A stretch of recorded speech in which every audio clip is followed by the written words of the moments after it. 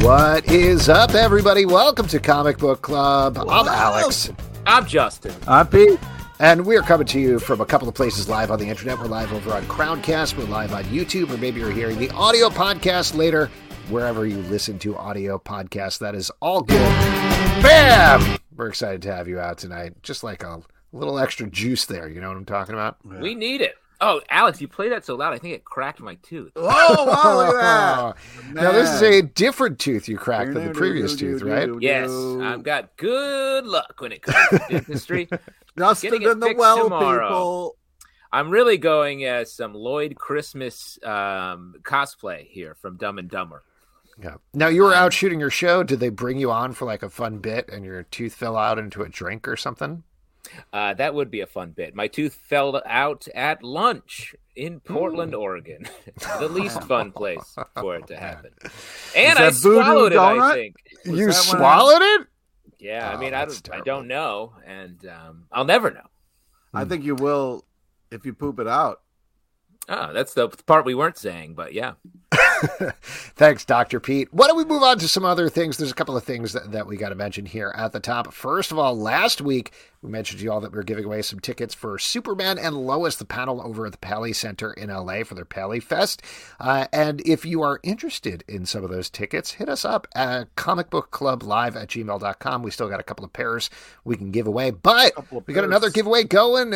Riverdale is also having a panel, and we are giving it out.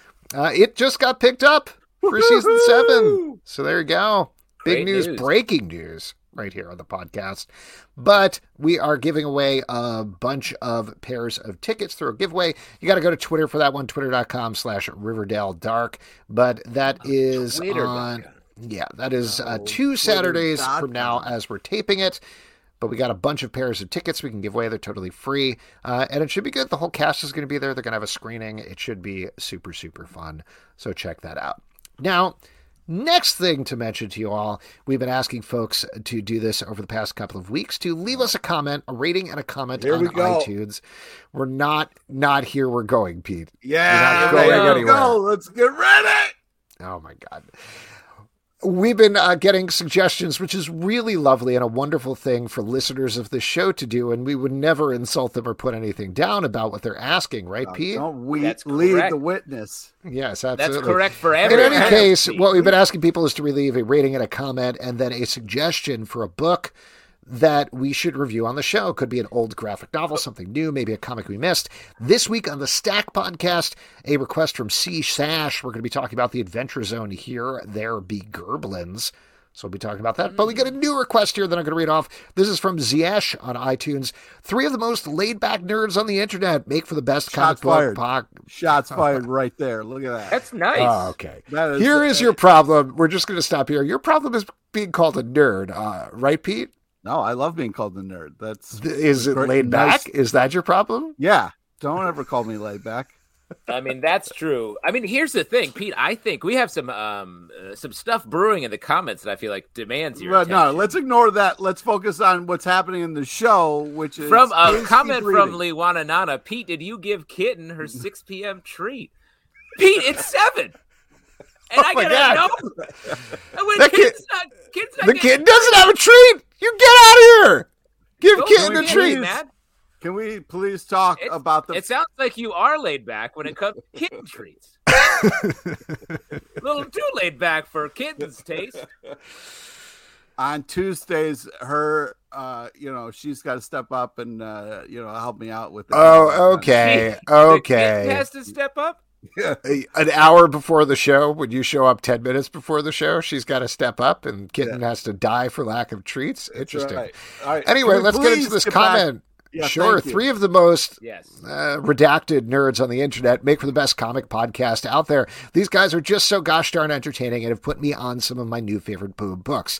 Comic rec for the stack, Spider-Man Reign. I read this when I was younger and cried my eyes out, then grew up to find out everybody else hated it. It's my favorite comic of all time, and I feel like many miss the point.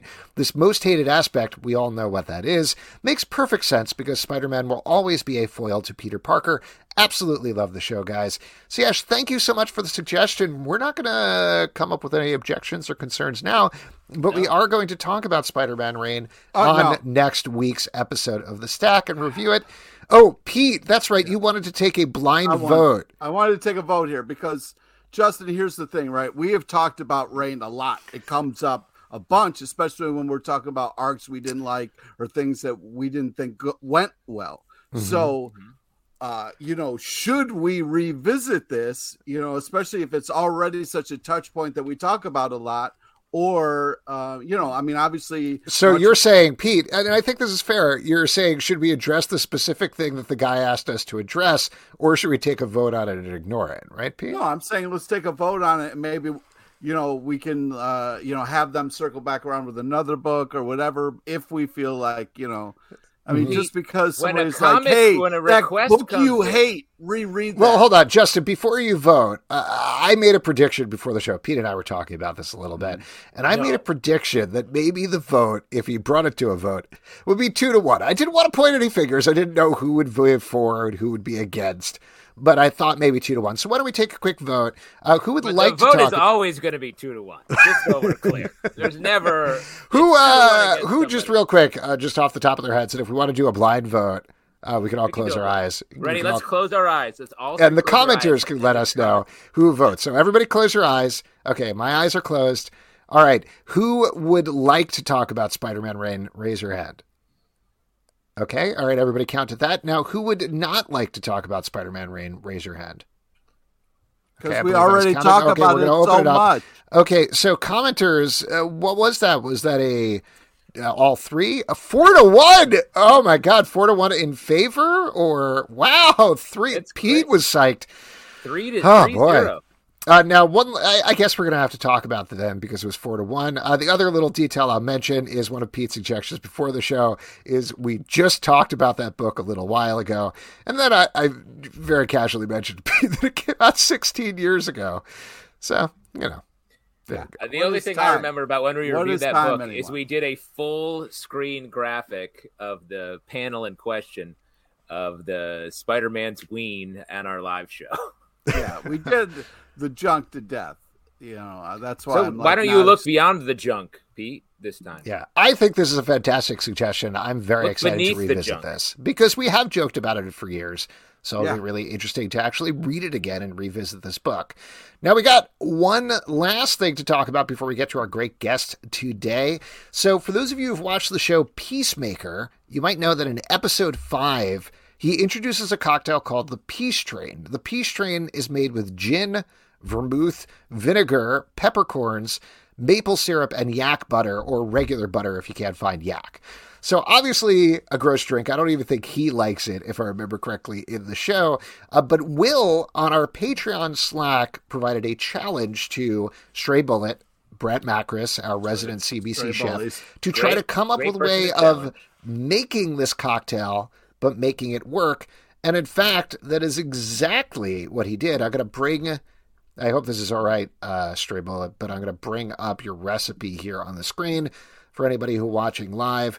This is a recipe that is called, here we go. I don't know why that didn't work. This is a recipe that is called, well, that's just not working. There you go. What a bummer. Okay, so this is Will's Peacekeeper is the name of it. It's 2 ounces of gin that has been fat washed, an ounce of sweet vermouth, a teaspoon of maple syrup, a teaspoon of rice wine vinegar, and then a pinch of pink peppercorns cracked and placed on top. So I made that over there, and I'll tell you what, it's not terrible. There you go. There you go. So I say a success. Yeah. Like, the thing is, for anybody who hasn't fat washed, this was, did you discover this, Justin? Justin fat washes.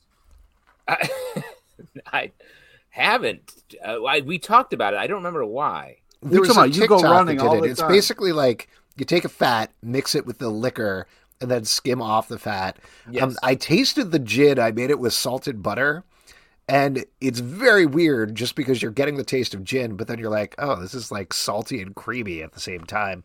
So kudos to Will. Kudos to Stray Bullet for for this awesome recipe, making this work. This is very cool.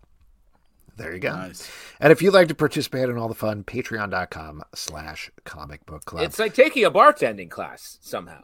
Yeah, kind of. Very weird, but it's turned out that way. Why don't we bring in our guest, one of our favorite guys to have here on the show. He is the writer of a new novel that just came out called Secret Identity.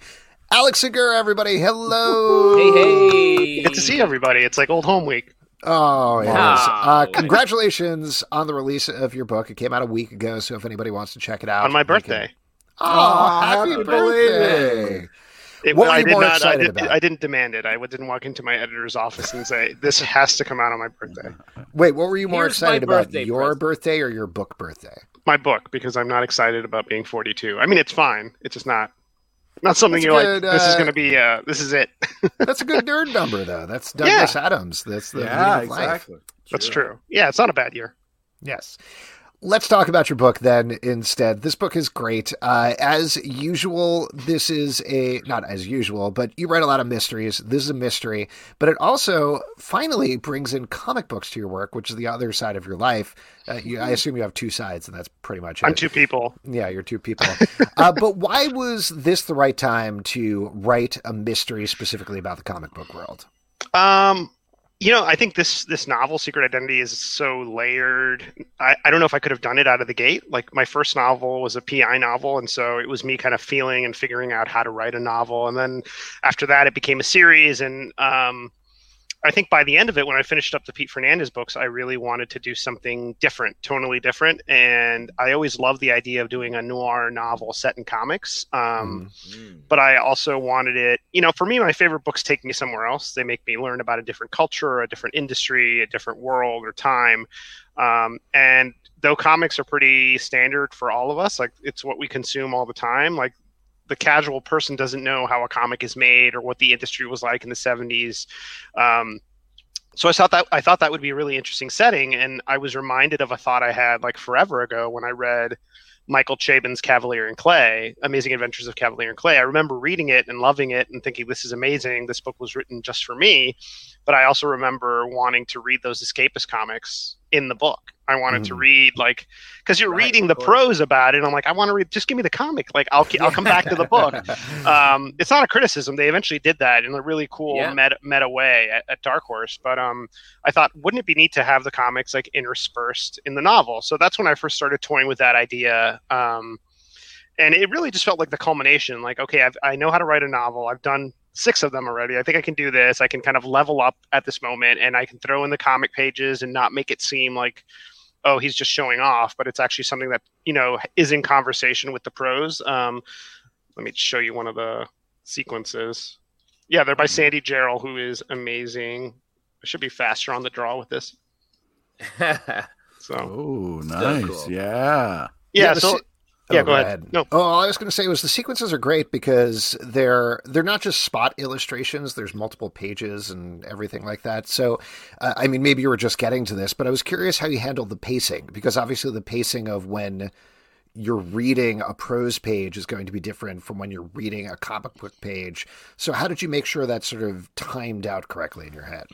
Yeah, that's a great question. I outline pretty tightly. I mean, I outline so I know the structure of the book and I know the ending, but I also leave enough room that, if a character does something that's not in the outline, it's okay. I can kind of follow them along and ride the wave and still adhere to the outline. But in the outline, I had the comic book sequences as interludes, like a short sentence or two saying, like, this is what the comic sequence is going to be and how it reflects like the prose that came before and how it kind of tees up what's next. So when Sandy Jarrell read the whole novel, but when he read the outline, he saw the interludes and he kind of picked up on how they were supposed to evoke what had just happened, which he was like the perfect choice. I mean, he's just like such not only a great artist, but a student of comic history. And he does this thing that it's hard to pinpoint, but he's not imitating anyone. It's not like it's Sandy doing Frank Miller or it's Sandy doing like Gene Colan. It's Sandy drawing like Sandy, but he's evoking the style, which I think is it's a very nuanced distinction, but he does a great job. Who were your big comic influences when you were putting this together? I read a lot of Jim Starlin, a lot of Steve Gerber. I reread Miller's Daredevil stuff. I read a lot of female-led 70s superhero books like Spider-Woman. I ended up doing a deep dive on that up through the Claremont run, and Miss Marvel, some of the Wonder Woman 70s stuff. And I did a lot of like research just on what books about comics and the industry and things like that. Yeah. Yeah, I was going to ask about that part next, because obviously you didn't exactly live through the 70s in the comic book industry or in New York. So a very young copywriter. a precocious little baby in the world of comics. Holding a cigar in the bullpen? Come on. I was a toddler when I started at DC. So what did you look to in particular? I mean, were there any specific reference texts on both sides, either for comic books or for just New York in the 70s that you looked at? The big one for the New York stuff was this book by Will Hermes, who's a music critic.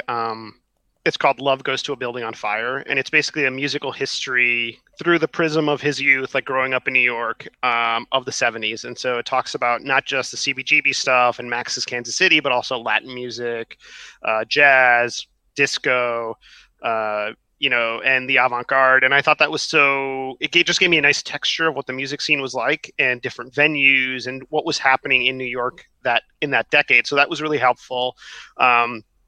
And in terms of comics, I'd read a lot of them already, just being that kind of reader. I love reading about comics and the industry and the characters in history. But so it's funny because when I started the book, I was like, oh, this will be easy because I've read all these books. But then I realized I needed to do a much deeper dive. Like, it couldn't just be like, oh, I read Marvel the Untold Story, so I'm going to write a whole novel about the 70s in comics.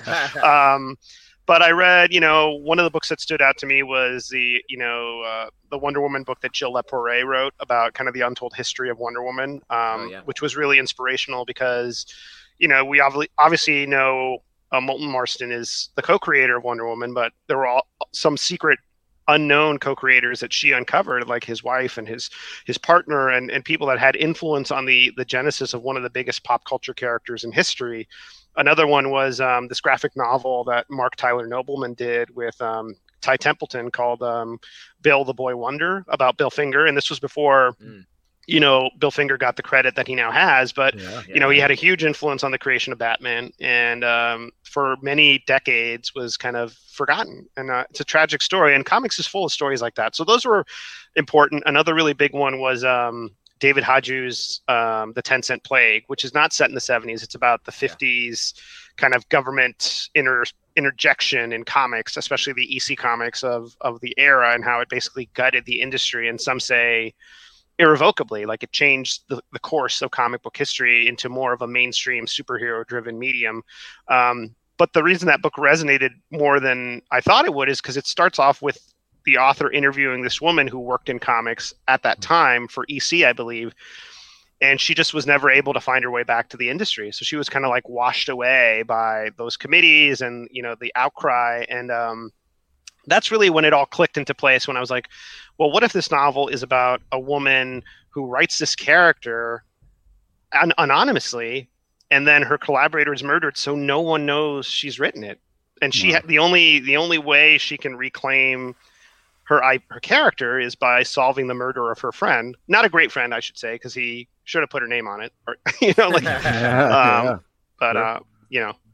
So I love what you're saying about the comic book history, because I feel like we tend to like airlock like Golden Age, Silver Age, Modern Age, and just be like as if they're separate, when it's like, oh, it's the same people mostly. Yeah. It blurs together. Like, they're creators that.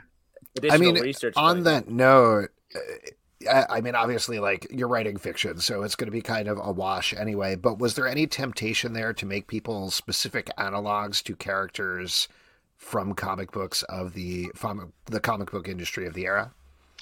I tried to purposely avoid that, because I think one of the questions I get a lot is like, is Doug Detmer Wally Wood, or is Jeffrey Carlisle like Chip Goodman? And it's not. I mean, they're just archetypes in life. They're people, the archetype of the difficult, talented artist is, it's huge. I mean, it could be anybody. It could be Wally Wood. It could be Alex Toth. It could be Jack Cole. I mean, there's a lot of elements of different stories, and then there's new elements that I interjected because I want them I wanted them to feel like they were part of the existing history. So the big thing for me was verisimilitude, like making it, and something that Cavalier and Clay does really well is you read it, aside from a few fantastical things, you read it and you're like, that could have happened. There could have been escapist comics. And I wanted someone to read this book and enjoy the mystery and then say, wow, I wouldn't be surprised if I found an issue of the Legendary Links like in a back issue bin in my comic shop, because this could have happened, I love that also because you have to carve out your pocket as opposed, because if you put someone that you're sort of parodying a little bit there,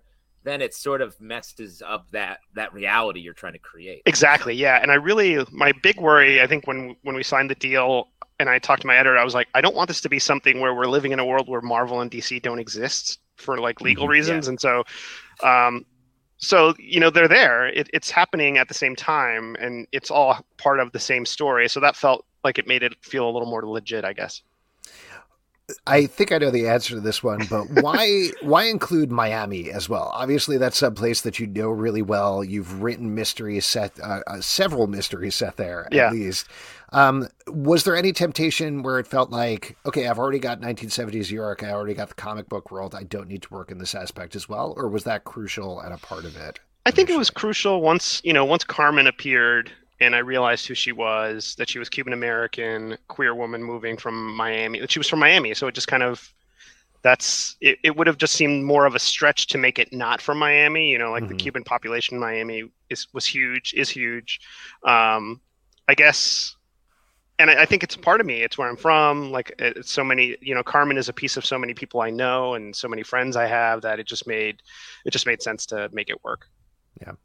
If this book is a huge hit, or even if it's not, do you think you're going to do a spin-off specifically of the comic book? We are. Yeah. You are. We just announced it. Yeah. Oh, I missed that. I'm sorry. Sandy I'm terrible and I at researching. No. We announced it, I think, late last week that we are doing a Legendary Links comic with Zest World, at least for digital first. Awesome. Cool. That's awesome. Yeah, and the cool thing about that is we're going to do it.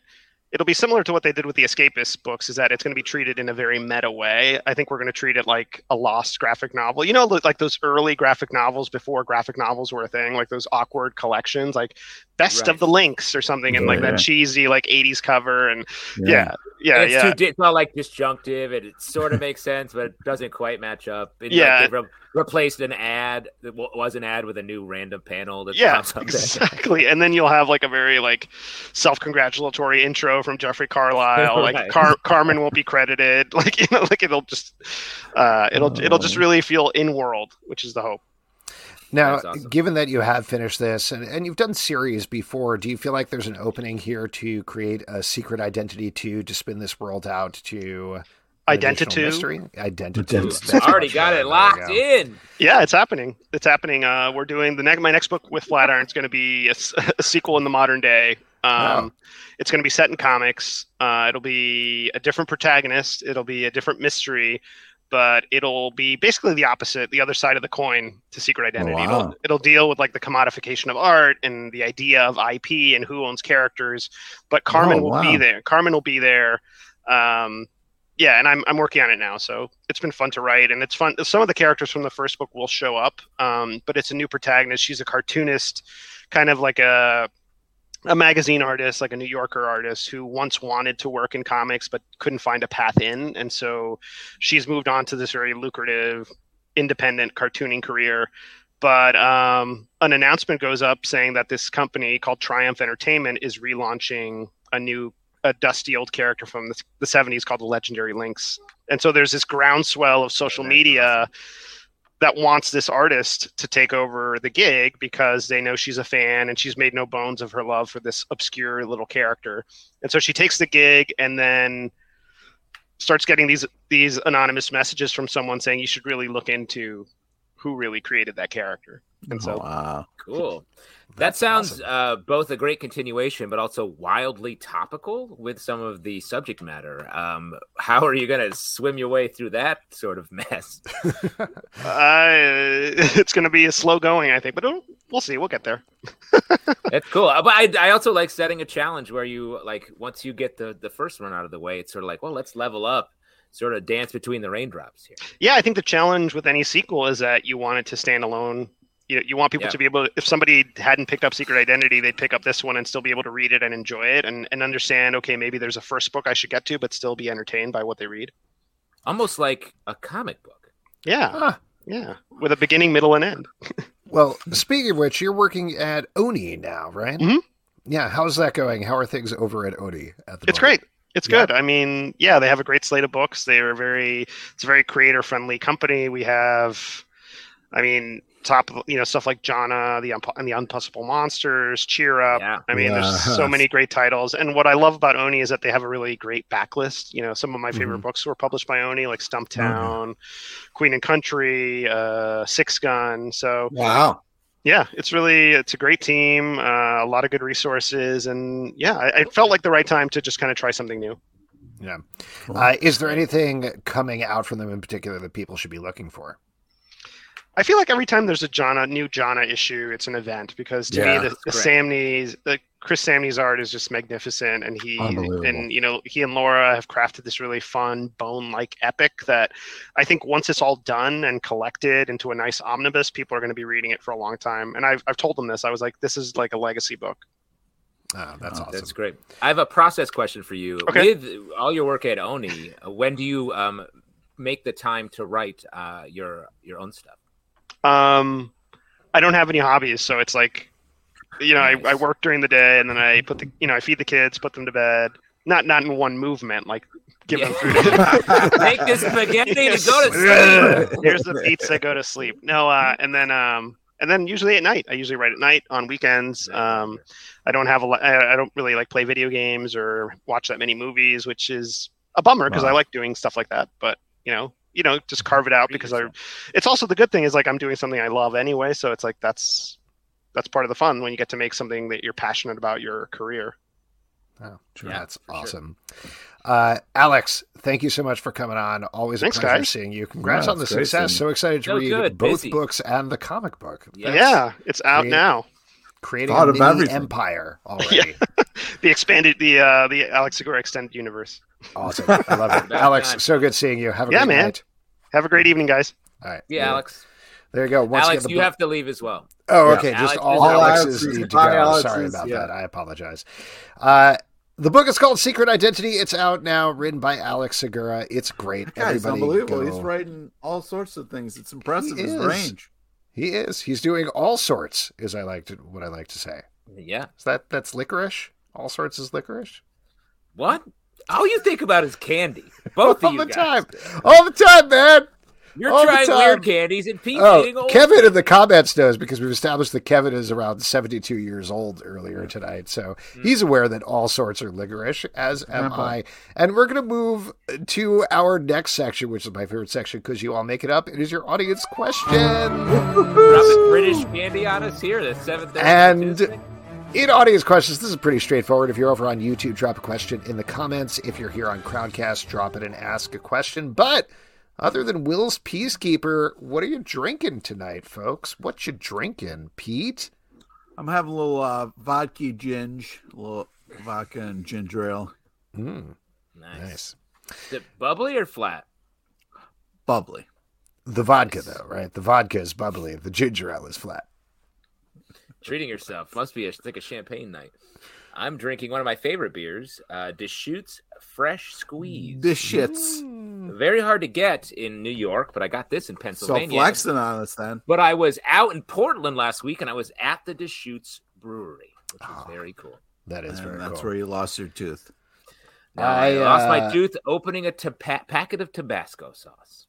I've switched over to a Bengali from Six Point.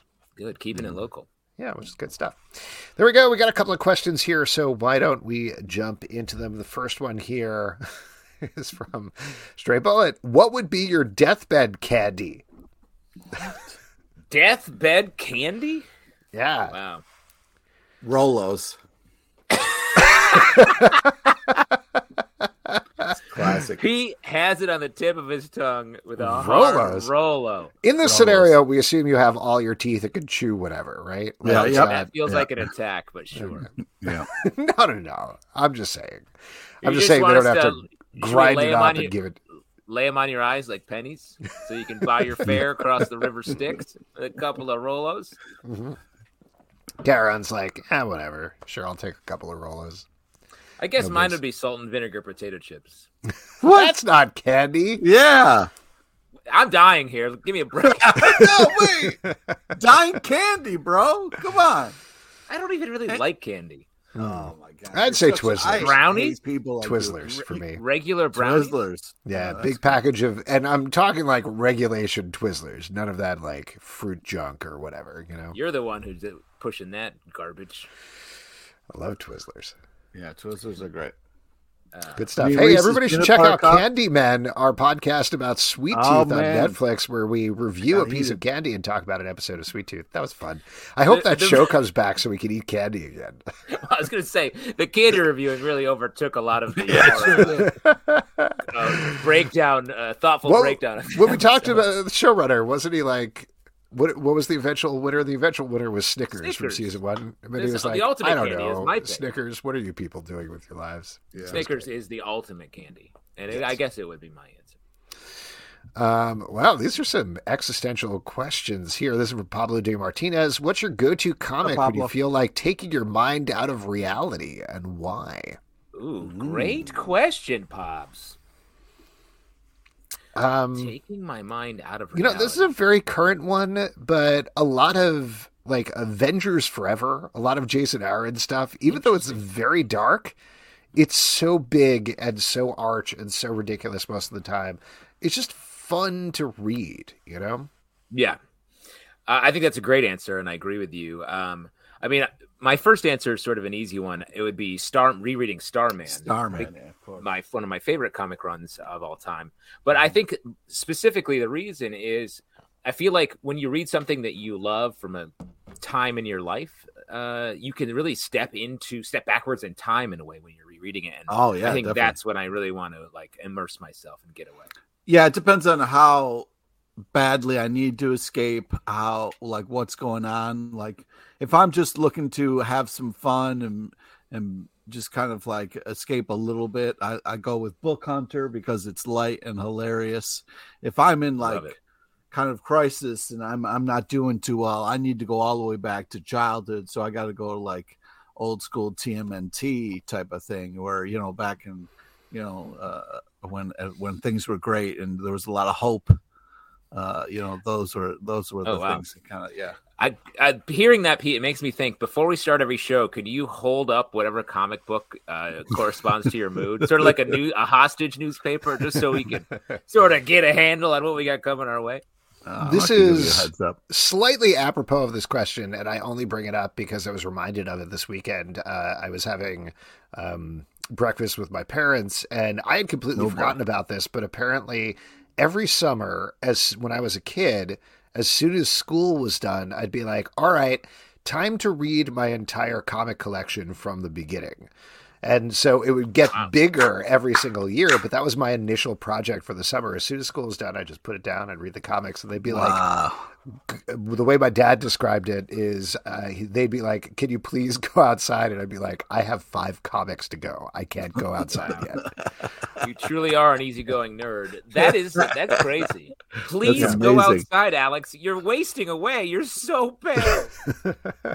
I would take the comics outside and I'd read outside, or a book outside. Oh, wow. This is a related question from Kieran Broderick, but would you share your last death Rolo? Yeah, well, it depends. What if you and I were on a sinking comic book cruise ship, stuck in the same cabin, both going down, one Rolo between us? Yeah, I'm eating it. I'm eating it. I'm eating the whole thing. If I'm friends with the person, you know what I mean? Then which you are friends with. Then I would give that. If I had 2 Rolos, I'd give them a Rolo. But you know, have you ever, with like a girl you're dating, have you ever done the Lady and the Tramp thing, but with a Rolo? Sure, I'd love to do that. Have you ever Lady and the Tramp with one of Kitten's 6 p.m. treats? Because you missed that opportunity tonight, I'll tell you. I don't know what you're insinuating, but I don't appreciate it. Great. This is little kitten kisses. Little nose rubs. This is the night. It's a beautiful night. And they call it Feed Your Kitten. This is from Kevin. What's something for the real world that you first learned about through comics? I'm going to say sex. What about you guys? Really? That was your first exposure? That was it, huh? Yeah, can you believe it? The 9-panel funnies? That explains a lot. And you married a clown, you say? Definitely nudity. There was this Iron Man comic book that was like the first adult Iron Man comic book, and I was like, wow. But you got adult Iron Man comics, like Tijuana Bibles kind of thing? Yeah. All new. I've told this story before where went to the Marvel offices and they were like, take whatever you want for this box. And I was like, this Iron Man thing looks interesting. There's a scene of Iron Man in a hot tub with a bunch of naked ladies, and they're naked. Wait, and they were like, yeah, little kid, take this? Life. They didn't stop me. They probably didn't know that. Hot tub scenes in each issue. I have an answer that I like. New York City. When I growing up in upstate New York, reading comics, and I was like, "That's New York." Both like Spider-Man comics, Avengers, Teenage Mutant Ninja Turtles, the cartoon. Huh. Oh, the other one about sex was when Havoc slept with Madeline Pryor in the Outback. That was something I was like, "What's going on here?"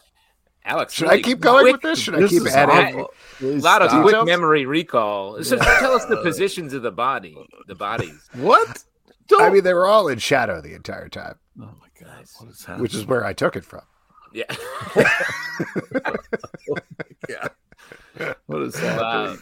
Turn the lights off and position them in such a way that it's sort of a rectangular panel of light. Casting. If you could say, oh gosh, oh golly, oh wow, the way that Chris Claremont writes it, that would be preferable as well. God. What is Thank happening? you. Your thought bubbles aren't matching up with what I think the thought bubbles were. Could you say something like the subtotal of my psychic powers? That would really get me going. Oh. Now we're getting specific. Excelsior! What's the next question?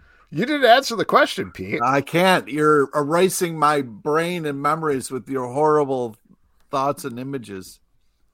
Just list your favorite sex comics, Pete. Yeah. Where did you first learn how to have sex? Oh, that was the question, right? Yeah. All right, we got one more here. I think this is actually for both of you guys, not for me. This is from Pablo D. Martinez. What's your take on Hugh Grant up for being the next Doctor Who? Justin, Pete, Justin? I mean, Justin, sure. Pete? Why not? Right? Pete, this sort of applies to the rom-com beat at least a little bit. Yeah. You have to be a Hugh Grant guy. Flopsy. Yeah, get Flopsy in there. So this is, all right, I'll talk about this as the one Doctor Who fan on the podcast. So there is a classic British tabloid style rumor that Hugh Grant is going to take over as the Doctor in the next season of Doctor Who. Russell T Davies, who reinvented it in 2005, is coming back, so they believe that there's going to be another similar reinvention. Is it possible? I guess they could do that, but more likely they're not going to do that. As is, he would be totally fine as the Doctor. They can... That would be okay. I do think Jodie Whittaker, who is the current Doctor, is fantastic at the Doctor, not served very well by the stories that they're telling with her. The episodes have not been great. I hope that they don't dial back on, well, we already had a lady Doctor, so we don't have to have another lady Doctor. If anything, I wish they would double down on it and be like, no, this was not a one-off thing that we're trying. We're going ahead with this, but we will see what it is. Whatever it is, it's exciting that Russell T Davies is coming back. I think he's going to do a great job with it. He did an amazing job to begin with. He's only grown as a storyteller and done incredible TV series over the years in between. So should be a lot of fun. We do actually have a couple of other questions that came in. This is from Nelson Martinez over on YouTube. Are you guys excited for season 3 of The Boys? And what did you think of the trailer? I am excited. Also, that show what's up, really... Nelson? Yeah, what's up? The Tube. I am excited for... I think The Boys season 2 especially has really like loomed much larger than I initially thought when I watched it, and it's become like just such a big show and something to really look forward to. That trailer was a lot. Like, I don't know if you guys saw it. It came out of South by Southwest. It was just a nonstop barrage of insane images to the point where, and this is, I think, what they were going for, like, it's too much. It was overwhelming, the amount of things that were happening there. You can't really put it together as a story. But like you were saying, Justin, I'm very excited for the show to come back. Season 2 was phenomenal. And apparently Season 3 is totally wild. What about you, Pete? Yeah, super excited. I mean, we were there, seeing the first episode in the movie theater for that event we did. Oh, yeah. Right when we like kind of saw that with the live audience and that kind of like first big move of running through that person. It was, and just like I was like, oh, this is a different kind of show. And they kind of know exactly what they're doing. So I've been nothing but impressed with the show. Can't wait for more. Real quick, do we still have those hats, Pete? I think I have them. Oh, yeah. Okay, so if anybody wants a boy's hat, hit up Justin. We've got like, what, 150? Yeah, come by. I'll shout my address at the end of the episode, and you can just pop over anytime. Sounds great. Bonus points if you're a dentist. 2 last questions here. This is from Lawananana, and they're related. Do you think Kevin is a vampire or a werewolf? And relatedly, are you Team Jacob or Team Edward? Wow. I think Kevin is a vampire who doesn't eat human blood, but puppet blood. I think he is a vampire that lives off McDonald's. And that has somehow kind of I think oil. I think he's a vampire. I think he's a vampire that eats all sorts, which is old-timey licorice. So there you go. Oh boy. He's a hungry and Team vampire. Edward, was anybody like, they played that up a lot? I know nobody wants to know the answer to this, but they really played up the whole like Team Edward, Team Jacob thing. Was anybody actually Team Jacob? Because I don't think so. I think wait a second. Was he the werewolf? Jacob was the werewolf, right? Yeah. I'm Team Jacob. You're Team Jacob? That's right. Taylor Lautner? This is a... Why? Because a werewolf, that's why. Friday Night Lights? Because werewolf. He was... Also, he's been amazing in some funny... He's had some funny roles. He killed it in that one rom-com where he was playing that... he was like dating Taylor Swift. It was a really funny scene. All right.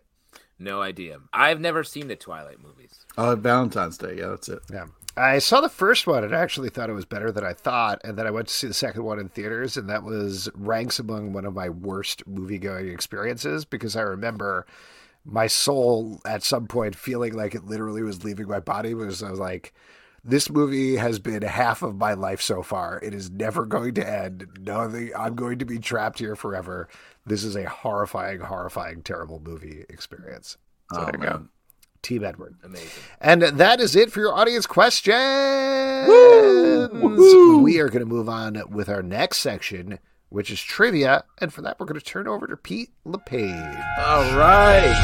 This part where we give back to you, the lovely audience. It's an opportunity to win a $25 Midtown Comics gift card online, so you can safely buy comics. Zelbs, are we picking from the stream, or is it a pre-registered person? From the stream to our team today. If you want to be on trivia, just say hand up or me over in the comments on Crowdcast, or if we don't get somebody on Crowdcast, to YouTube as well, just let us know and we will try to work it out, though it will be a little bit of a delay. Whoever wants to come in, $25 is going to be yours. What a great deal. It is. Sweet. Nothing better. And if somebody doesn't choose it, then Justin and I will compete for $25 for a charity of our choice. All right. Wow. We've never really done that before. Yeah. How do we compete? How do we compete in this trivia? Well, we both represent... Oh, we got a hand up from Paul Fernkoff. Hey, Paul. Yes. All right. Oh. There we go. Well, take that, charity. I'm going to bring Paul into you. That's no way to talk about Paul. Here, hello, hey, Paul. Ooh, that's a great room you're in there, Paul. Look that's at amazing. that stack. Oh, yeah. All right. Well, Pete, why don't you take it away with the trivia? All right. Today's trivia is on topical comic news and a small nod to the legend Mitchell Ryan, R.I.P. Please listen to all three options before making your selection. Here we go. Question number 1. Who is putting together a new team in Legion of X out April 20th? Is it A, Nightcrawler, B, Wolverine, or is it C, Alan Arkin? So it's either A, Nightcrawler, or it's B. Got it. A is correct. Yeah. Nice job. Here we go. Huge Question Alan number Arkin 2. fan. Speaking of April, what final issue is coming out April 27th? Is it A, Island Grinder number 7, B, TMNT The Last Ronin number 5, or is it C, Jenna Elfman? So B. it's either A, which is incorrect, or it's Crushing B. it. Wow. Nice job. Nice job. Here we go. Last one. Jenna Elfman. Who is writing Riddler Year 1 due out in October? Is it A, Greg Pak should be? Or is it B, Paul Dano? Or is it C, Joan Cusack? So it's either A, Greg Pak, or it's B, Paul Dano. Paul Dano. You are correct. Yes. Congratulations. Correct, yes. You have won a $25 gift card to Midtown Comics. Shoot us an email, comicbookclublive@gmail.com, to get it sent to you. And do you have a guess as to the secret movie that Pete was referencing in his third answers? I don't know it. All right. Is Kevin correct? Is it Gross Point Blank? Great movie. Classic. There you go. All right, Paul, congratulations. Love your Thanks room. for coming on. Thanks. Great room, Paul. Sorry, Charity. I never apologize. All right, there we go. And if you want to do trivia, I've dropped the form in the comments here on Crowdcast and YouTube. Or you can check it out on Twitter at Comic Book Live. Before we wrap up here, new comic books coming out all the time. What are you guys looking forward to? Pete, what are you looking forward to that's coming out this week? I tell you what I'm looking forward to is Wolverine patch number 1. I was going to say, there's a lot of Pete in this upcoming comic book day. Yeah, there's a lot of great stuff. Also, Detective Comics 1058, but I don't want to take them all. I want there's a lot of great comics coming out, though. Justin, what about you? I'm just going to pick one more for Pete. Venom Lethal Protector number 1 that I think. Oh, really? That's on your list? Nice. No, that's not my list. I'm saying that's one you would want to say. Oh, yeah, definitely if I could get another one for sure. But I don't want to take them all. How about you pick one? Department of Truth number 17, a comic that I really love, and every issue takes another step forward, and this one is really crystallizing a lot of the sort of backstory. I'm looking forward to We Have Demons number 1 from Dark Horse Comics. This is reteaming Scott Snyder and Greg Capullo. They were an incredible team over on Batman. It'll be exciting to see what they are going to do on a creator-owned property. And very coincidentally, all those titles are going to be in the Stack podcast. That is crazy. What are the odds? It's weird how that keeps happening every week. There are a lot of comics out there. It's also, if you guys aren't going to bring it up, I wanted to Ghost Cage. Am I getting that? Yeah, Ghost Cage from Image Comics by Nick Dragotta and Caleb Goldner. Yeah. Also really great. If you like East of West, I think you might like that book. Yeah, if you like Ghost Cages or Ghosts in Cages, check out Ghost Cage number 1. All of those titles are going to be in the Stack podcast that drops in the Comic Book Club feed and its own dedicated Stack feed every Wednesday at 9 a.m. And folks, yeah, here I'm going to bring it back to me. I did it. Nailed it. Woo! That is it for this week's show. A couple of people we need to thank. Alex Segura for coming on the show. Check out Secret Identity in bookstores everywhere right now. Next week on the show, Jason Aaron is going to be here. Yes. Yes! Oh, Can you man. believe it? In your face, Pete. Yeah, he's going to talk about Punisher, Avengers, probably a couple of other things. We'll probably just talk to him about Punisher the whole time, though, right, guys? Let's see. Are you going to yell at him? Come on. Just don't yell at him. A couple of other things we want to plug. Riverdale After Dark, our Riverdale podcast, is back, so you can check that out now on Sundays. Patreon.com/Comic Book Club to support the show and also get great cocktail recipes. iTunes, Android, Spotify, Stitcher, or the app of your choice to subscribe, listen, and follow the show at Comic Book Live on Twitter, Comic Book Club Live on Instagram, comicbookclublive.com for this podcast, and many more. Until next time, good night. Good night, everybody. Take care of yourself out there. Feed your kids.